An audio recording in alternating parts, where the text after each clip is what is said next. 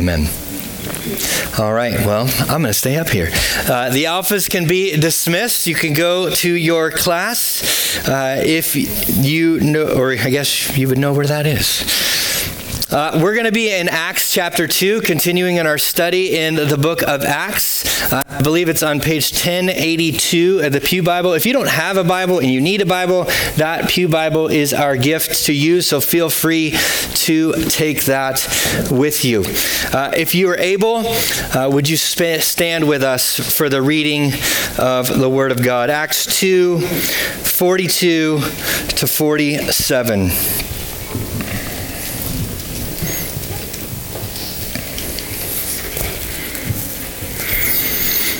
And they devoted themselves to the apostles' teaching and the fellowship, to the breaking of bread and the prayers. And awe came upon every soul, and many wonders and signs were being done through the apostles. And all who believed were together and had all things in common.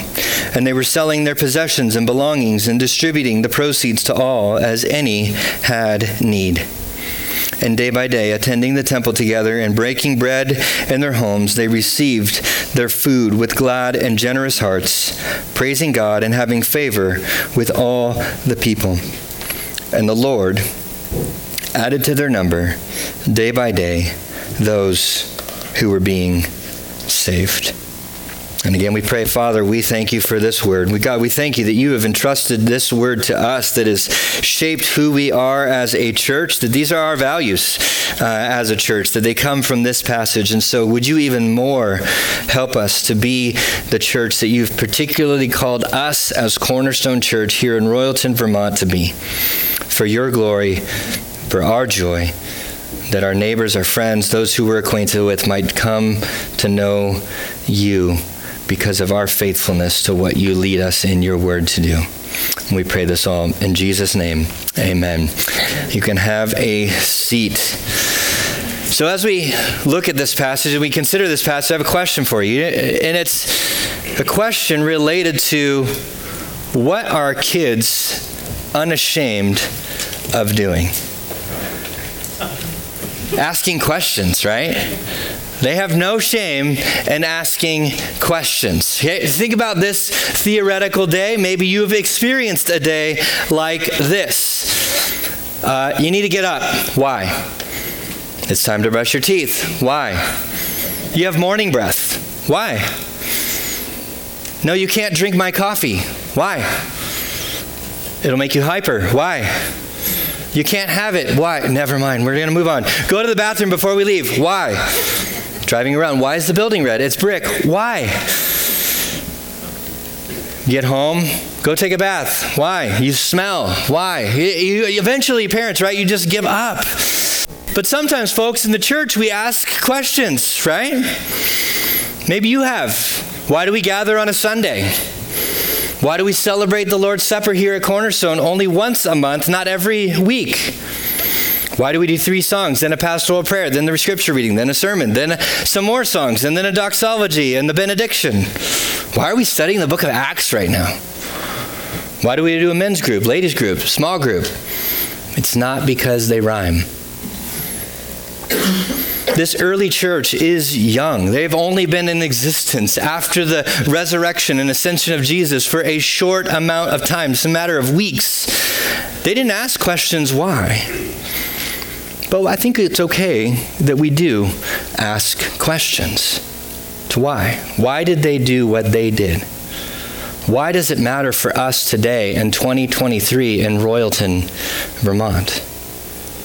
To help us, we must consider how this fits into the overall book of Acts. We're really early on in chapter 2. And last week we saw that Peter called them to believe the gospel, to repent, and as a response to the repentance, that which is internal in them, that came outside of them, and they were baptized.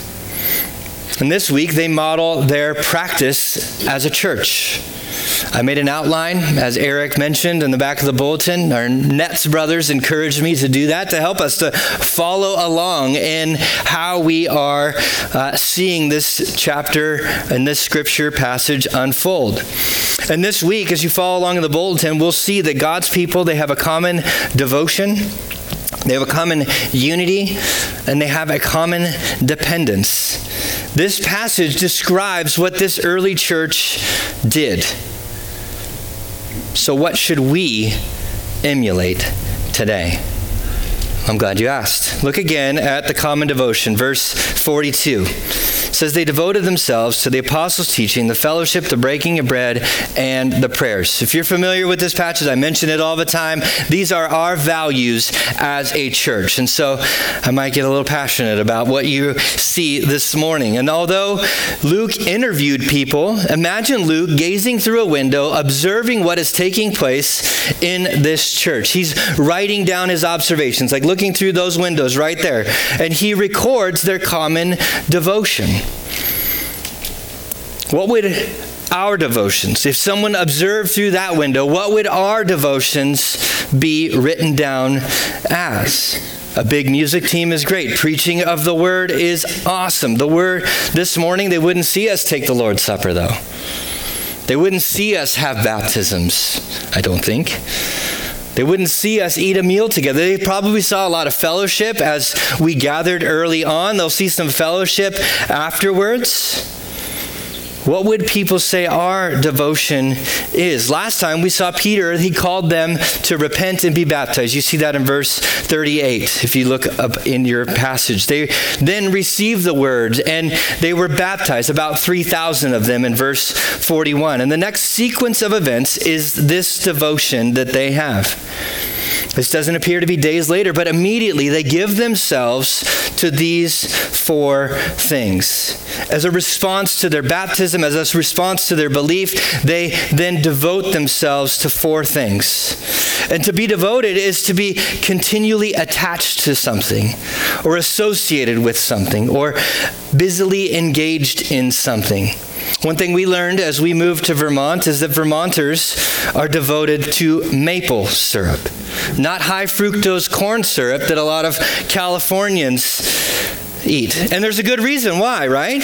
The other stuff is gross. Our family has been radically transformed, and we only like Vermont maple syrup that is preferably boiled over dried wood. This church in the text has been radically transformed.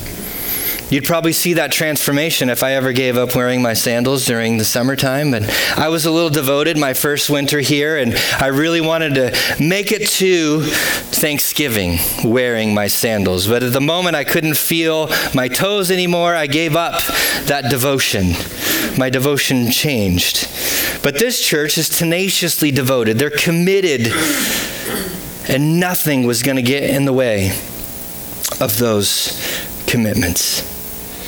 And the devotion was fourfold. It was the apostles' teaching, the fellowship, the breaking of bread, and the prayers. That definite article of the is very important. It wasn't just any old random fellowship. It wasn't just any old random teaching. It was intentional, precise, not general practices. So let's look first. The apostles' teaching. Around here we use the word biblical authority. And it's first because it's the priority.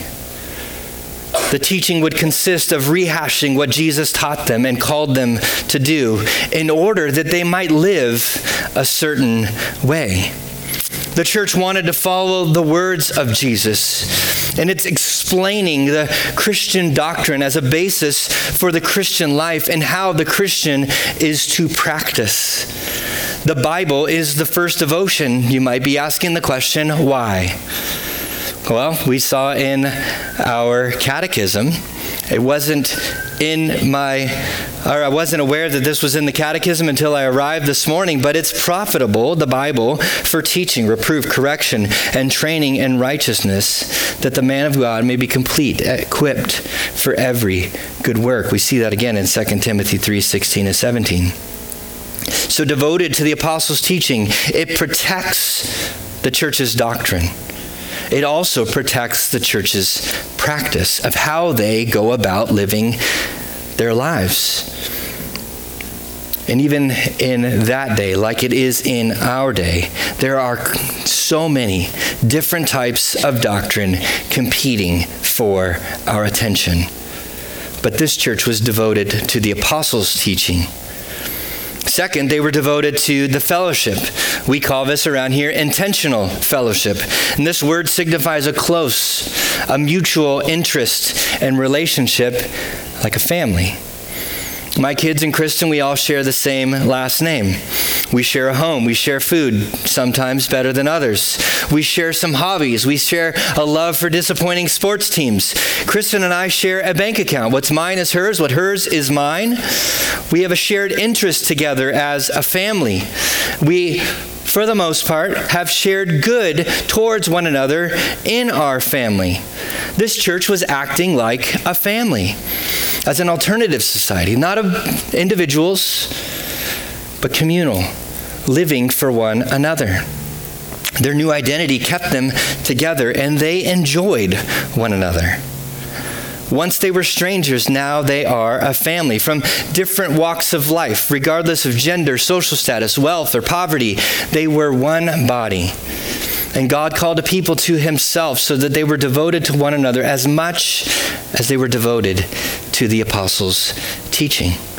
Ephesians 4:4-6 says, there is one body and one Spirit, just as you were called to the one hope that belongs to your call, one Lord, one faith, one baptism, one God and Father of all, who is over all and in, through all, and in all. This is the devotion that they had to one another. Third, they were devoted to the breaking of bread.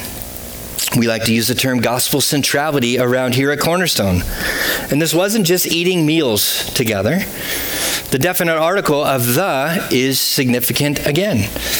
Remember, Luke is writing this 2-volume anthology of Luke and Acts in 2 volumes into one book of writing. And as he was commissioned by that guy Theophilus, just 3 chapters prior, Jesus gave them instruction in Luke's gospel about celebrating the Lord's Supper.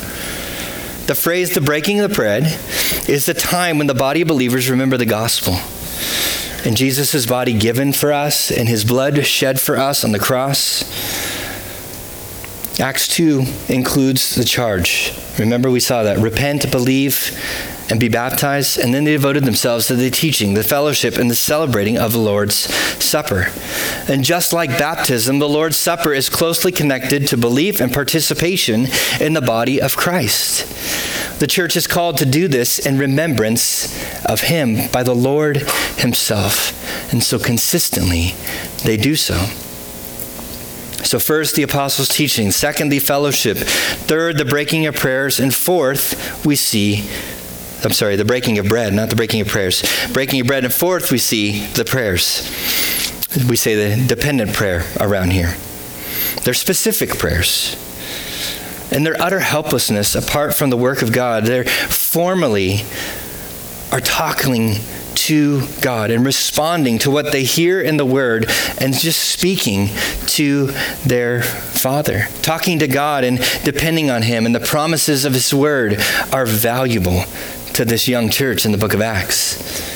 Where God's people pray as Jesus prayed, right? We get the Lord's Prayer. He said, pray like this, so we can pray like that. They probably prayed the Psalms. They probably prayed other things that Jesus taught them, reflecting on the life and ministry and instruction of Jesus. They probably realized that there were things that they could not accomplish apart from the work of God in their lives, and they probably just desperately said, Father, help us. They probably prayed for God's deliverance and God's power to help them. They knew what the charge was for them, to go to the ends of the earth, and that was probably fearful for these guys. These folks were devoted to biblical authority, intentional fellowship, gospel centrality, and dependent prayer. And like I said, these are our values here at Cornerstone Church. Cornerstone Church exists to love God, love others, and make disciples. And we do so through our values of biblical authority, intentional fellowship, gospel centrality, and dependent prayer. I didn't just make those words up. So why are these our values? Why were these their values? First, they're because they're the early church. They're a young, fledgling church. They needed help, and so they were dependent and devoted to these things. The task before them, as I mentioned, was going to be hard. Go to the end of the earth is a long way away from Israel. And many of these guys, if any of them, probably have never left Israel.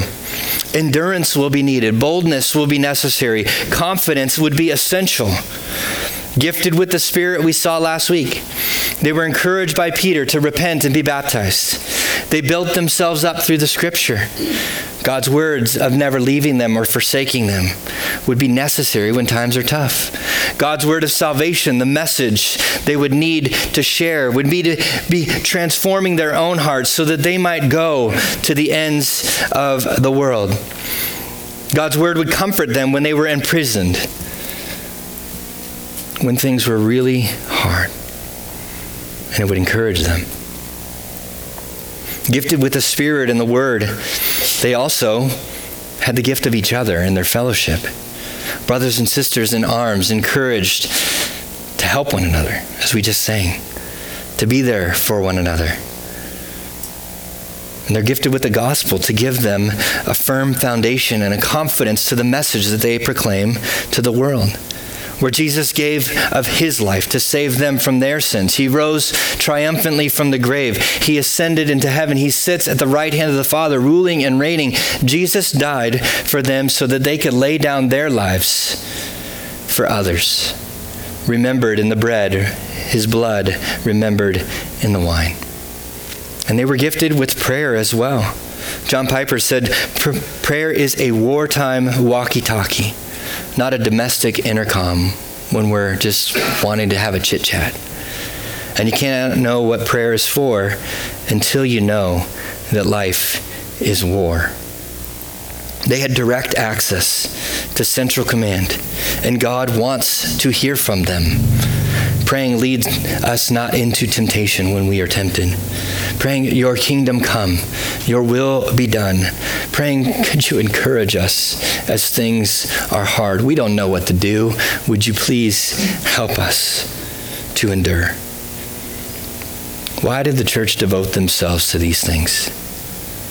Well, in God's providence, these are the means of grace that would help to not only save them and those who would hear their message, but help them to endure and to persevere. This young church needed a strong foundation. There's 26 more chapters in the book of Acts, and they're going to need it. Things will get hard. And friends, we need these common devotions just as much as this young church in Acts did. Our mission is the same as theirs. And as we are a young church, giving ourselves to the mission will be hard. A devotion to the apostles' teaching, fellowship, the breaking of bread, and prayers would be essential for us to endure. And so they practiced and lived with and for each other. Their common devotion led to a common unity. That's our second point. Look at verses 43 to 47, the first little verse of part of that again. And awe came upon every soul, and many wonders and signs were being done through the apostles. And all who believed were together and had all things in common, and they were selling their possessions and belongings and distributing the proceeds to all, as any had need. And day by day, attending the temple together and breaking bread in their homes, they received their food with glad and generous hearts, praising God and having favor with all people. And so their common devotion then led them into a common unity, a community. This alternative society becomes a group that shares their resources. Convicted of the teaching and awe, literally the word here in Greek is fear. God was at work in them, and they worshipfully surrender everything that they have for the sake of the common good. This generosity is a recurring practice as needs would arise. It wasn't a one or two of them, it was all of them, as their unity was the emphasis. Look again, awe was on every soul. Their common unity becomes a common mission, selling their stuff for each other, attending the temple together, breaking bread in their homes together, receiving food together, praising God together. And this is neither communism nor democracy. It's a church. It isn't about taking everything that the rich people have and then distributing it to everybody, but it's also not having a community vote so that we can decide what color the carpet should be. They were devoted to the Word of God, fellowship, the gospel, and prayer, and we see then how God directs them to live. What we see here is they lay aside their personal preferences for the sake of one another in the church. And this unity is initiated and accomplished by the Spirit who now dwells within them. Pooling of property could only be maintained voluntarily. Acts 5 will confirm this, that giving is out of opportunity, not obligation. But we're going to have to wait till that story in a few weeks. So driven by the Spirit, self-sacrifice becomes what this church is known for as they worship God. Where God's word says to love one another. And that means even when I don't feel like it. Even when people offend me. Even when they're a little odd. Right? We all have strange aunts and uncles and cousins, right? But they're still family. But their time, their talents, their treasure, it all belongs to God. And so what this church does is they just give back to God what is already His. Men and women voluntarily and readily giving of their stuff for the sake of their fellow believers. And they had unity in their gatherings, both in the temple and in their homes. You see that in verse 46, where they have large and small gatherings. And they're characteristic of this early church. Their large gatherings were in the Jewish place of worship, the temple. They were still good Jews at this point. But their public and large gatherings that included the proclamation of the word goes hand in hand with their private ministry, what they do behind closed doors with smaller groups of people, where they gathered in people's homes. And then their large and small gatherings, their devotions become a common unity in the everyday, ordinary walks of life. Why? They saw these elements of unity in fearing God and worshiping Him and sharing, giving, serving, and gathering as opportunities to practice their common devotion together so that they might endure, so that they might press on, so that they might accomplish the task that God had given them. Where they had leaders, but the church maintained together a common unity. And as much as they could, they invested in one another, and they all participated. It doesn't say, well, some gave and others serve. It says they all gave and serve. No one had the excuse, well, I don't have the resources, and so I give in my service. Or the other person says, well, I don't have the time, so I serve in my giving. No, they gave themselves to both, of giving and serving. Within the community, there was a spirit of rejoicing and generosity. And those outside of the community, as they observed, looked upon them favorably as the church enjoyed a collective popular goodwill. Where this church had a common devotion, they practiced it in a common unity. I think the most important question is why? And I think we see that in the end of verse 47, because they had a common dependence. And the Lord added to their number day by day those who were being saved. And I think there's two things that we see here. First is God is the one who saves. Their eloquent prayers didn't save them. Their fabulous preaching didn't save them. Their amazing worship music didn't save them. The Lord grew the church. Clearly, non-Christians were with them, right? In these gatherings. Those who didn't believe, God gave them the gift to believe, that they joined this body of believers. We just saw that last week as 3,000 people joined this young fledgling church. And as the church shared God's word with each other, they spent time with one another. As they served one another, they reminded the gospel to each other. They prayed together and for each other. And the gospel sacrifice would be modeled and proclaimed in their gatherings. And non-believers would hear. They would see. And they would believe the God of the Bible.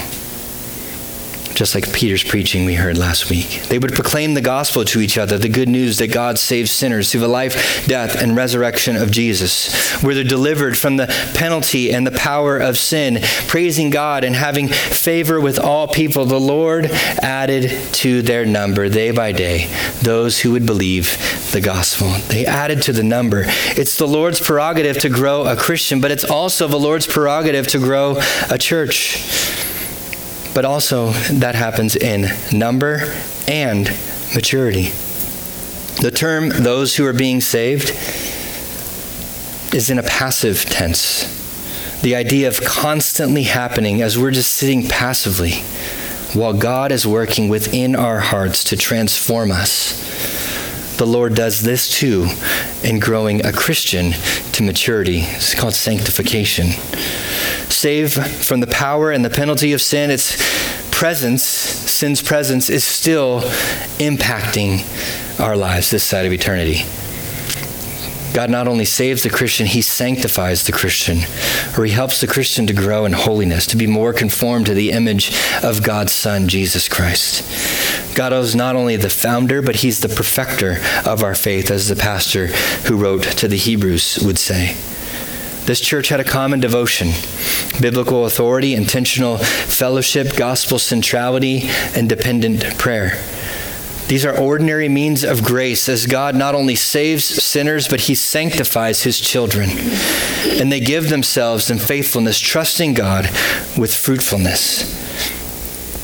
Verse 47 gives us the reason why. The result of this life of devotion is unity in worship and praising God. You see that at the first part of 47? They were praising God and having favor with all people. Why does God save sinners? So that he might be glorified in worship. Paul talks about this in Romans 9. God, desiring to show his wrath and to make known his power, has endured with much patience vessels of wrath prepared for destruction, in order to make known the riches of his glory for vessels of mercy, which he prepared beforehand for glory. God saves sinners so that they might glorify him, which includes you and I in this room who believe the gospel. But the common dependence is also for the unbeliever, or is not just for the unbeliever, but it's also for the believer who cannot just work out our own salvation on our own. We're being renewed day by day. Paul says this to the Philippian church: "Therefore, my beloved, as you have always obeyed, so now not only as in my presence, but much more in my absence, work out your own salvation with fear and trembling." That word, awe. But here's the source. "For it is God who works in you, both to will and to work for his good pleasure." We have a role, and God has a role. And I really want to be the type of person that depends on God, who never fails. So why a common devotion? Endurance. Why a common unity? That we might love one another. Why a common dependence? So that we might glorify God as a church. This is what they did. This is what we should emulate today. Church, what we do as a body is not about us. God's church is to be about him. The why is great. I think we should ask these questions. But as we wrap up, I think it's appropriate to talk about how we as a church will do that here today. So let's ask some how questions. Well, first, our common dependence is the same. Non-Christian, trust God for your salvation. You've heard the gospel even this morning. Repent and believe. And as Peter said last week, be baptized. Join the body of believers that we are here at Cornerstone Church. You can join the family of God by just simply believing the gospel, the good news that God saves sinners through the life, death, and resurrection of Jesus. And this is just the beginning, where we get to walk and be the church with and for each other. And baptism is a great next step in joining the family. But to you, family, to you, church, the question is, will we devote ourselves continually to what we have seen in the text this morning? Will we be devoted to it ourselves? The Bible will, Lord willing, drive everything we do here as a church. We will spend as much time in it as we can together. We will give ourselves to reminding each other of what it says. We will pray together that we consistently follow what it says. The day before us could be harder than what it is today. It could be harder than what the early church had to deal with back then. But it could also be easier. I don't know. But what I do know, the days are evil, as the Bible says. Persecution may come. And God has gifted us with the Spirit, and He's also gifted us with His Scripture that never returns void, that we might follow it. But I think it starts with you personally. I think you should read your Bible yourself, on your own, where you come together, or you come to join us as an individual who has been saturating yourself in the Scripture, to then come to submit yourself together to the Scripture, to encourage one another with the Scripture. If you haven't been baptized, I'd ask you the question, why not? As a Christian, if you haven't joined the church, it's a good question of why to ask. I'd love to talk to you about that. Because devotion to the apostles' teaching includes obeying the apostles' teaching. And last week we saw Peter's first command. What should we do? Repent and be baptized. That's the first step. Personally devote yourself to these things so that you can devote themselves with us. The common devotion, though, in some sense, doesn't it seem easy? Like the leaders are just going to lead this type of stuff? They'll tell us what we need to do, right? Well, the common unity really means everyone. And so if you aren't committed to this, I think the question you should ask yourself is, why? Are you willing to give yourself to this? This early church gave itself to sharing and giving and serving with generosity. Remember, they did so willingly. If you aren't willing, it might be good to ask yourself the question, why? It might go back to your devotion. Are you really devoted to it? Cultivating habits now is a response to God's generosity towards us. Will help us maintain these habits when times get tough. Opening our homes is a great way to practice these things. It's a great way to bless others. It's a great way to practice these devotions, to encourage one another, to love one another, to practice this common unity together. That's what the early church did. Maybe they added some more water to the pot, or some burgers to the grill, or some pasta to the boil. They cut the casserole slices a little bit smaller. Having someone over is one of the easiest ways, church, to grow in this common devotion, unity, and dependence. And it doesn't have to be extravagant. Often when I meet with some of you, I ask, well, what is God showing you in His Word? How is the body of Christ helping you grow? What are you struggling to believe about the gospel? What are you praying for? Because that's our values, so I want to have that be part of how I shepherd you as a church. And guess what, church? As you rub shoulders with each other, as you see each other throughout the week, you can ask each other the same questions.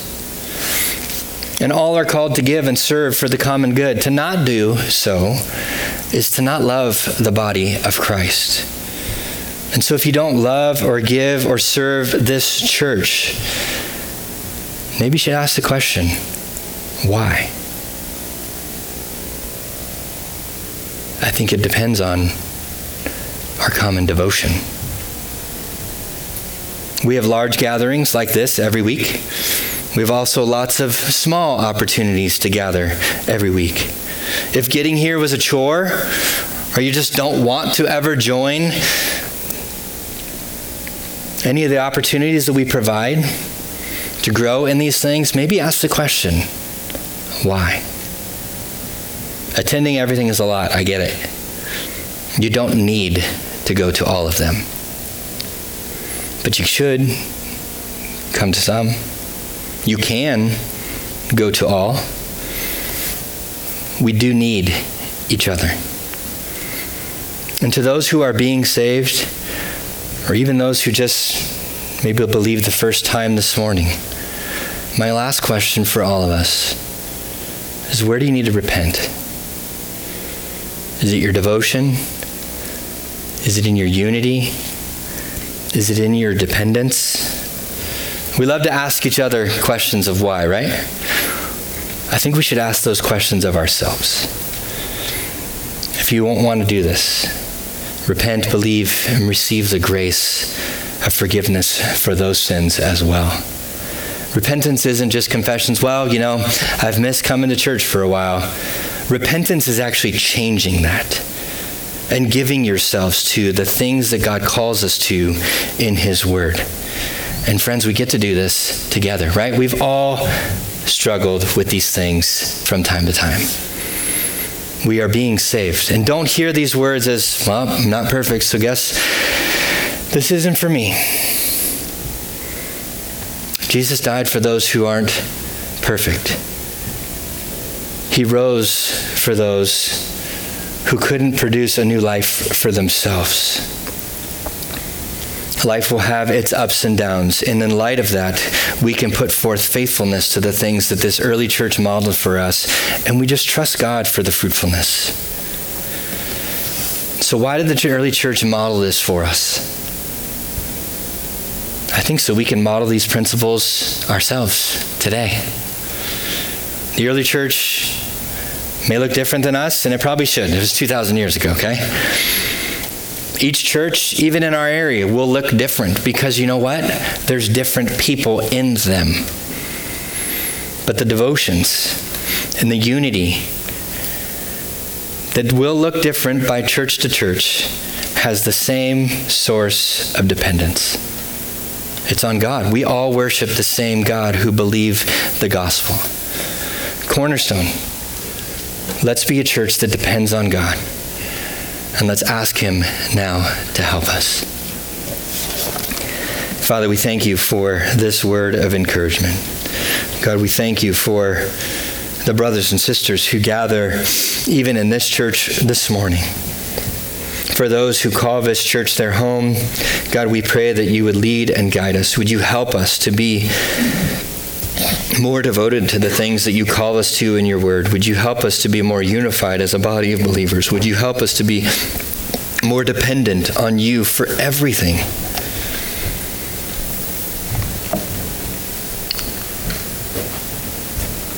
God, this is not easy, but it's good. And oftentimes we fail to believe that. And so would You transform our hearts, God? Would you make this church, would You make Cornerstone Church a church that out of the abundance of grace that we receive desires and acts upon and lives an abundantly gracious life towards one another and to the world around us. Father, we thank You for forgiving us for our sins. God, would You help us to live lives of repentance, that we would put to death that which is earthly in us and set our minds on things above, where Christ is seated at the right hand of the Father. God, would You help us to live lives that emulate what this early church did for the sake of Your glory and the sake of our joy, as we love one another, but most importantly, love You with all of our heart, soul, mind, and strength. And we thank You and praise You, and we want to lift up our voice again to sing of Your glory. And we pray this all in Jesus' name. Amen.